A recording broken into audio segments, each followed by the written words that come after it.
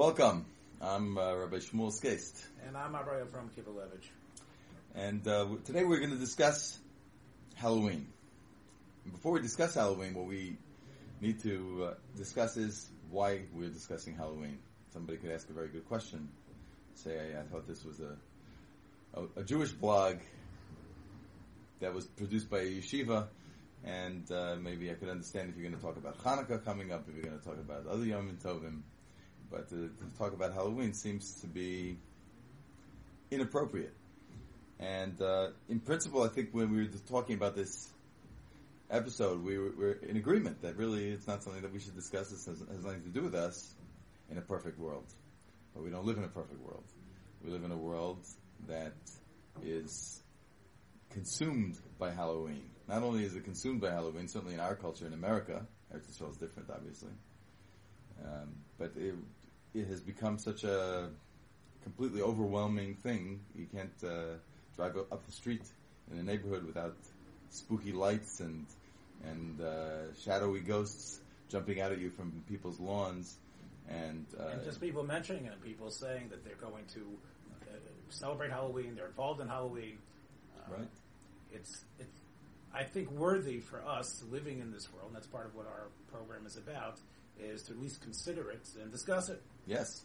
And also, we can't bury our heads in the sand. We can't pretend that it doesn't affect our children, our probably our teens more than others. And I think that it affects them in a different way than we have been affected in the past. And we're going to get into that. But despite the fact that it's not our Yom Tov, it's not our holiday, we felt that it was an important issue to discuss. Yeah, well, it's definitely as kosher as the Super Bowl, which I think we discussed last year. Right. But again, most of the reviews of Halloween and Judaism, and there is some halachic literature about it, focuses on the idea of Chukat HaGoyim. Rabbi Michael Broyd has written an article which he appended to his essay on Judaism and Thanksgiving. And he basically goes through the standard sources that deal with what is Chukas HaGoyim. Tosfos Shita is a very strict Shita, which is any type of activity that we know has its sources in the Gentile world. And it has specific acts that are done and followed, even if they're silly and ridiculous, and are not pernicious and part of some sort of pagan or death culture. It's usher to follow those and live and act in such a way. However, there is the Shitas of the Marik, also in the Yosef as well, that it must, in the Ran, it must be tied in some way to an Avodah Zarah action. Somehow, whatever action that is done, even though it might not be comprehended by everybody doing it, but if in our research it shows that these actions were connected or are connected to an Avodah Zarah principle, despite the fact that most of the people observing it might not be aware of exactly how it works, then that is verboten by Jewish law. And Rabbi Broyd quotes the Ramah in Yehuda that paskins according to that shita. And based on that, Rabbi Broyd says that getting involved in Halloween, since it is based on pagan culture, it's based on the Celtic holiday that was harvest connected. The Celts were worried that as the harvest season was totally ending, the demons or ghosts or powers from beyond would ruin our pumpkins and all our corn and everything else that we're gathering in for the winter. And therefore, we sort of fool them by offering them sacrifices, giving them treats, and by dressing up as these beings, and in that way we could sort of, as Arvei V'Sasotan, I think you mentioned a similar thing, we're going to fool them. That was the original Celtic idea of this period. It turned into, as many have already stated, the Catholic Church turned it into a day to actually recognize not the demons, but to recognize the dearly departed saints. And they actually would send their emissaries from home to home to pray for the souls of the departed, and again receive food as compensation for praying for the dead. So that's the original connection to quote unquote the Avodah Zarah. And based on that, he's a liberal Orthodox Jew, and in a certain sense, I hope I explained that well. He's clearly within the bounds of Orthodoxy, but he is considered one of the liberal voices in Orthodox Judaism, and he therefore says that it's usher for children or parents to be involved in Halloween activity. Yeah, Rabbi Broid's psak is crucial, I think. Not really that much for the Northeast communities, but communities like his community in Atlanta, communities in Houston where I was a Rav and working as the mashgiach in the school there. Those are communities where many of the kids who are from Orthodox homes are very connected to the Gentile culture that's around them. And there are many kids who go to the schools who are from homes that have a tremendous temptation to want to follow their friends, many of them Jewish friends, to trick-or-treating and to Halloween parties. And based on this psak, we would have to tell those children that this is something that, as hard as it is, that they should accept and not be involved in. Yeah, well, I don't think it's only...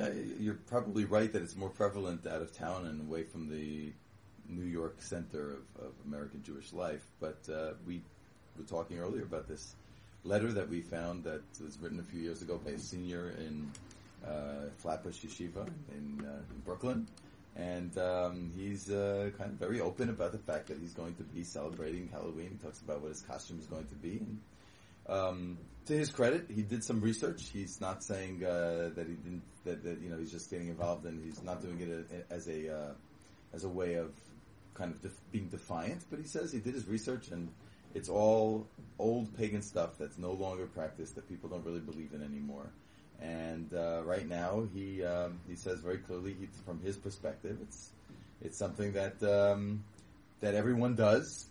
And he says, it's been butchered by capitalists trying to rip off Americans on costumes and so on. And he gets into it, and he says, and he makes sure to add that thank God we have our own beautiful Jewish heritages and customs.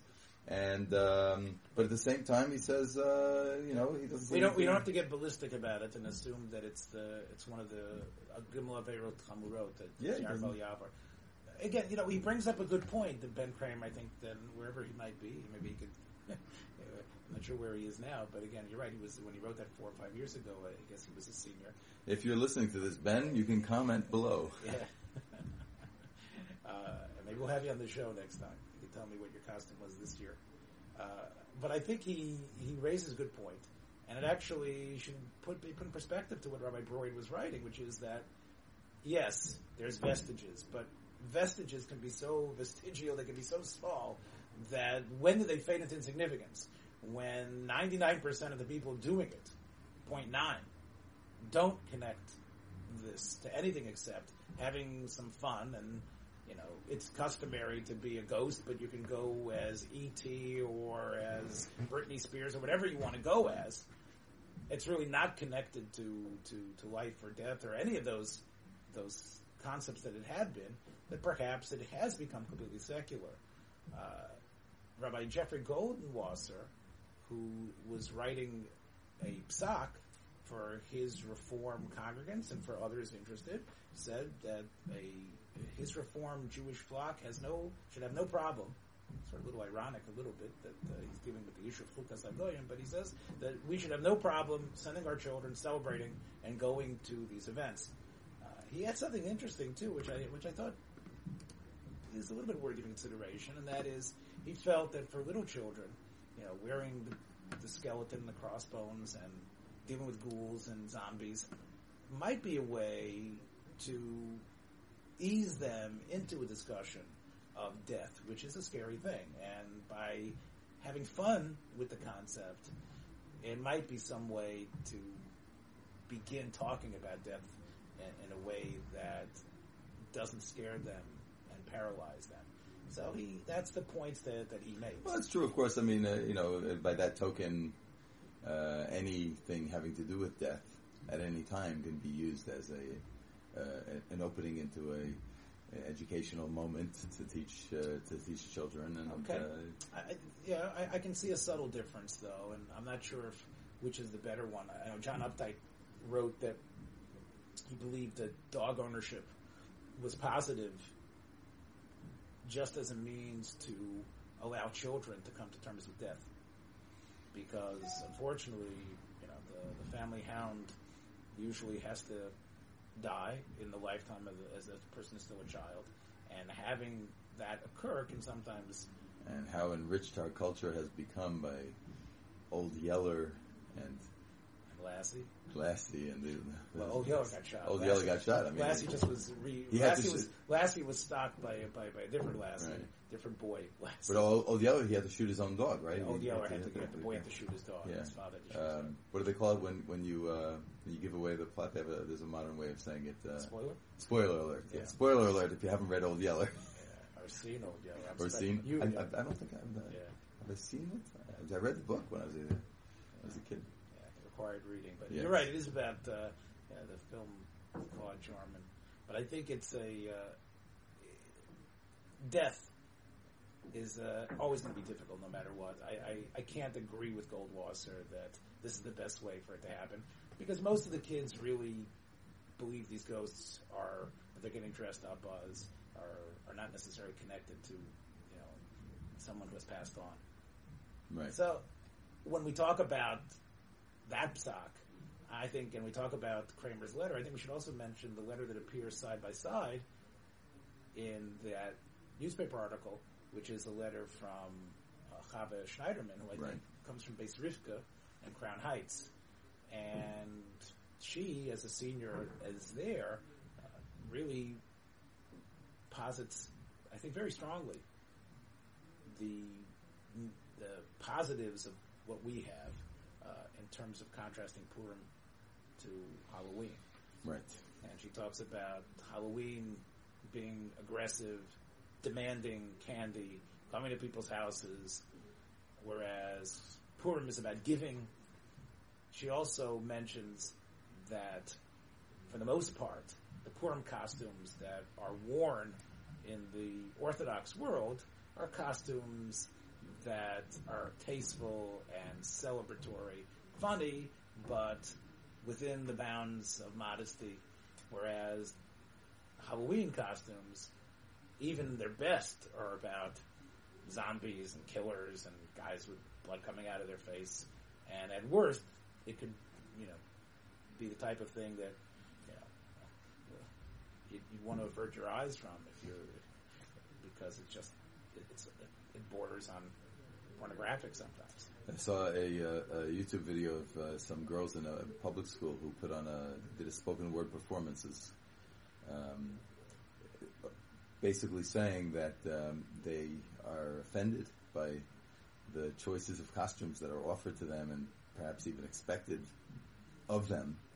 And these young women are saying, we don't choose to do this, and you're saying that the costumes that are being offered are all salacious and immodest? Yes, yeah. Those are, when they go to costume stores to try to find something, the only thing that it's almost like they're objectified. They have to women. They have to go into something slinky and sexy. For women, they can either be a monster or Catwoman, or exactly, or there's nothing in between. And they were expressing frustration and kind of. I think Chava Schneiderman also makes this point that, in a way, even if you talk about the secularization of the holiday, the forces behind it. We're going to talk about the candy makers and the confectioners, but even the costume makers. This is just a way to pump this thing up in order to keep the money coming in, and giving the public not necessarily what they want, but what will push a button by them and make them addicts to this idea. And again, if we push the envelope and only offer these type of costumes, those are the costumes that people are going to take. Absolutely. She also, I think, makes a very good point, and this is things that happened to both of us, and we were talking about this as well, was the fact that it was a day that, for years, was very scary to be an Orthodox Jew on the night of Halloween. The egg throwing and things like that. Terrifying. I mean, when I was a kid in Baltimore, it was you didn't go out on Halloween, and everyone had their story about when they had to go out, go to Ma'ariv or whatever it was, and getting egged, and it was very, very unpleasant. Very unpleasant. Yeah, as recent as 7 years ago or 8 years ago, when I was walking in the streets of Skokie, Illinois, and I think Halloween was on Shabbos, and I wear a long coat on Shabbos, and I walked into Shalashidis, and someone said, "What's that yellow stuff dripping on your back?" And I knew that I felt something. Somebody had actually, someone actually thrown a rocket from a car, and it was hard to get that stuff out. Yeah, that stuff doesn't come out so easy at the cleaners.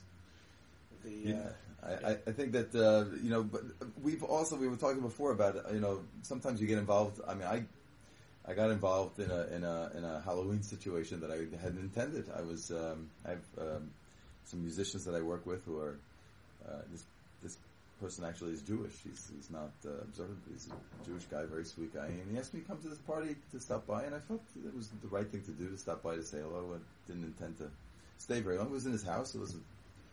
And I didn't know that it was a costume party. I guess I should have assumed. I think I knew it was Halloween, but I thought it was just like, it's an excuse to, people are off or whatever, people are doing things. So so I walk in and everyone's dressed and wearing costumes, and I think if that's all that had happened, I wouldn't even maybe have remembered it, although it was a bit strange for me. But things got really bizarre. It was a Motzei Shabbos, so I was wearing my Shabbos garb. I was wearing my Tishbakisha, long black coat, and I had my hat, and my pants were down. And immediately everyone there assumed that I was in costume. And everyone was asking, people were saying, "My goodness, you look so authentic. Where did you get that costume? How did you do that?" And I was like, "I've been practicing, but that really made it feel wrong, because it's one thing if I had gone into a costume party and I had kind of registered my not being a part of things by saying, "Well, okay, you're all dressed up or whatever. I'm doing my social obligation by stopping by and saying hello and so on. But I'm not dressed up."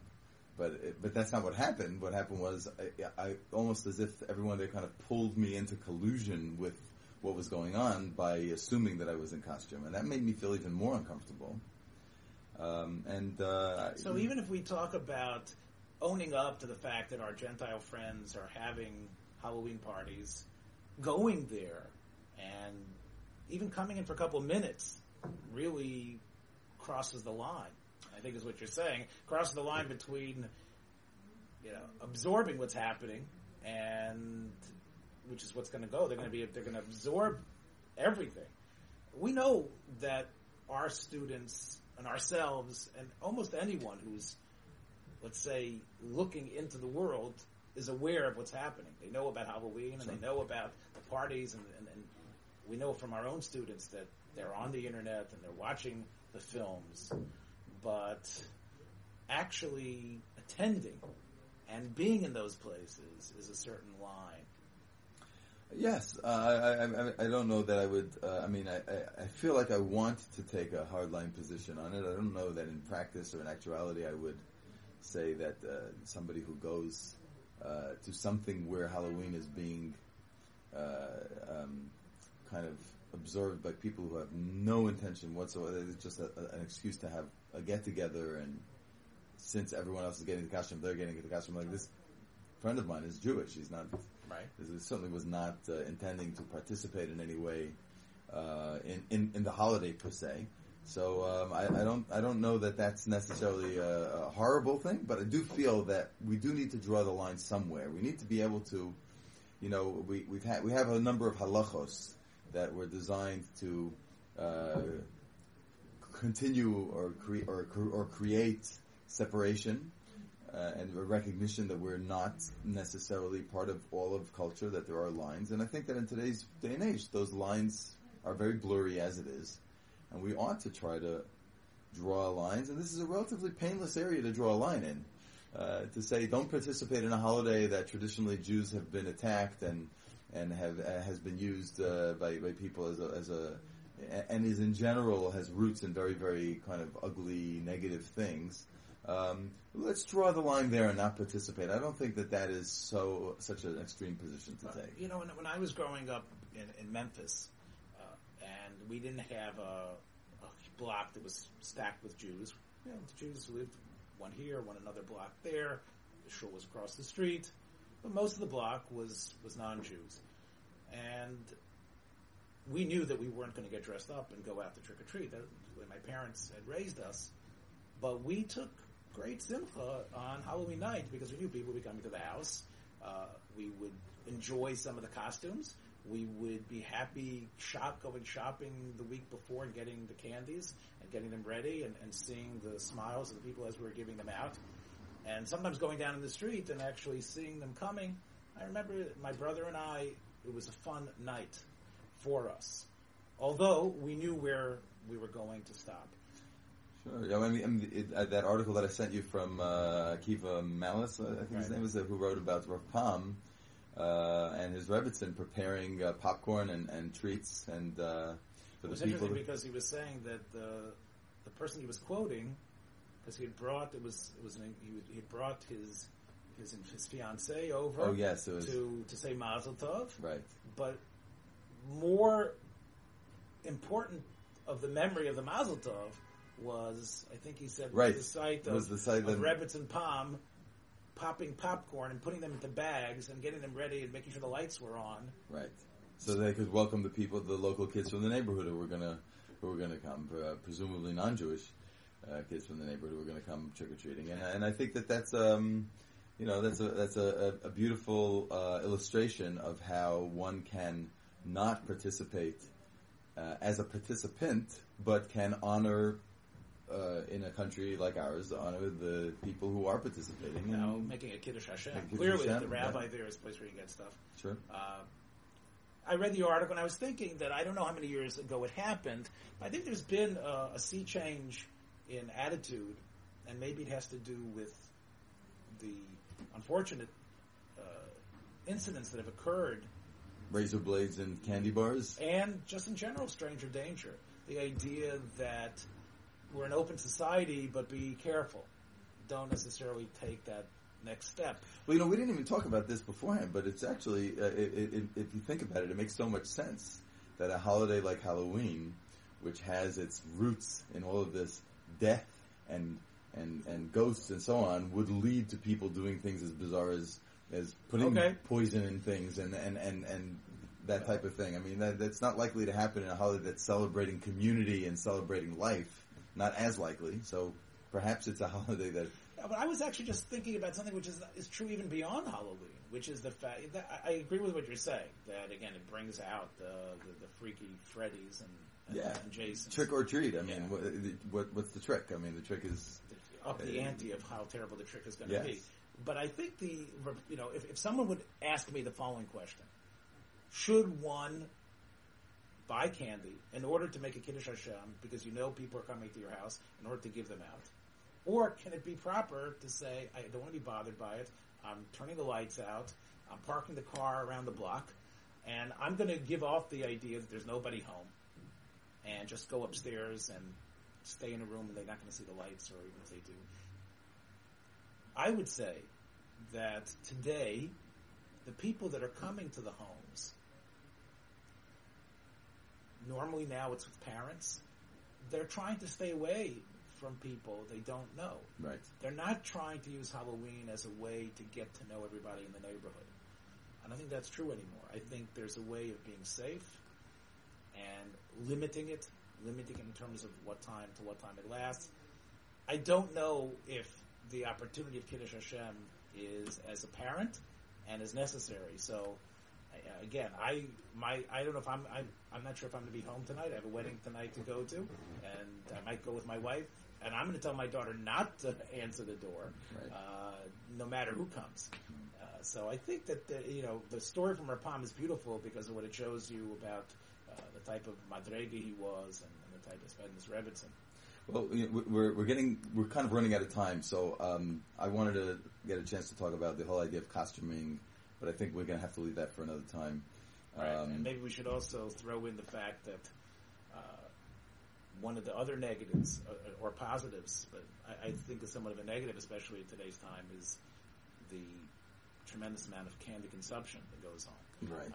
Again, we're not the first people to bring this up, but we know that I sent you that article about the woman who was giving out, when she sees moderately obese children, instead of giving them candy, she's going to give a letter for them to take home to their parents, right, that they should wean their kids off sweets, and right, she's doing them a bigger favor this way. Right. After Halloween, I'm going to invite her to come to Muncie to our kosher supermarket and stand in the largest candy aisle in the entire United States of America and talk to people about that. But again, we don't have time to go into that in depth. Well, especially again, all this candy talk is now giving me sort of some cravings, but maybe we shouldn't spoil our appetite until after the Thanksgiving show.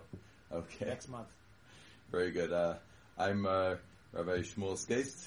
And I'm Rabbi Avram Kivelevich. And this has been Partsufim. See you next time.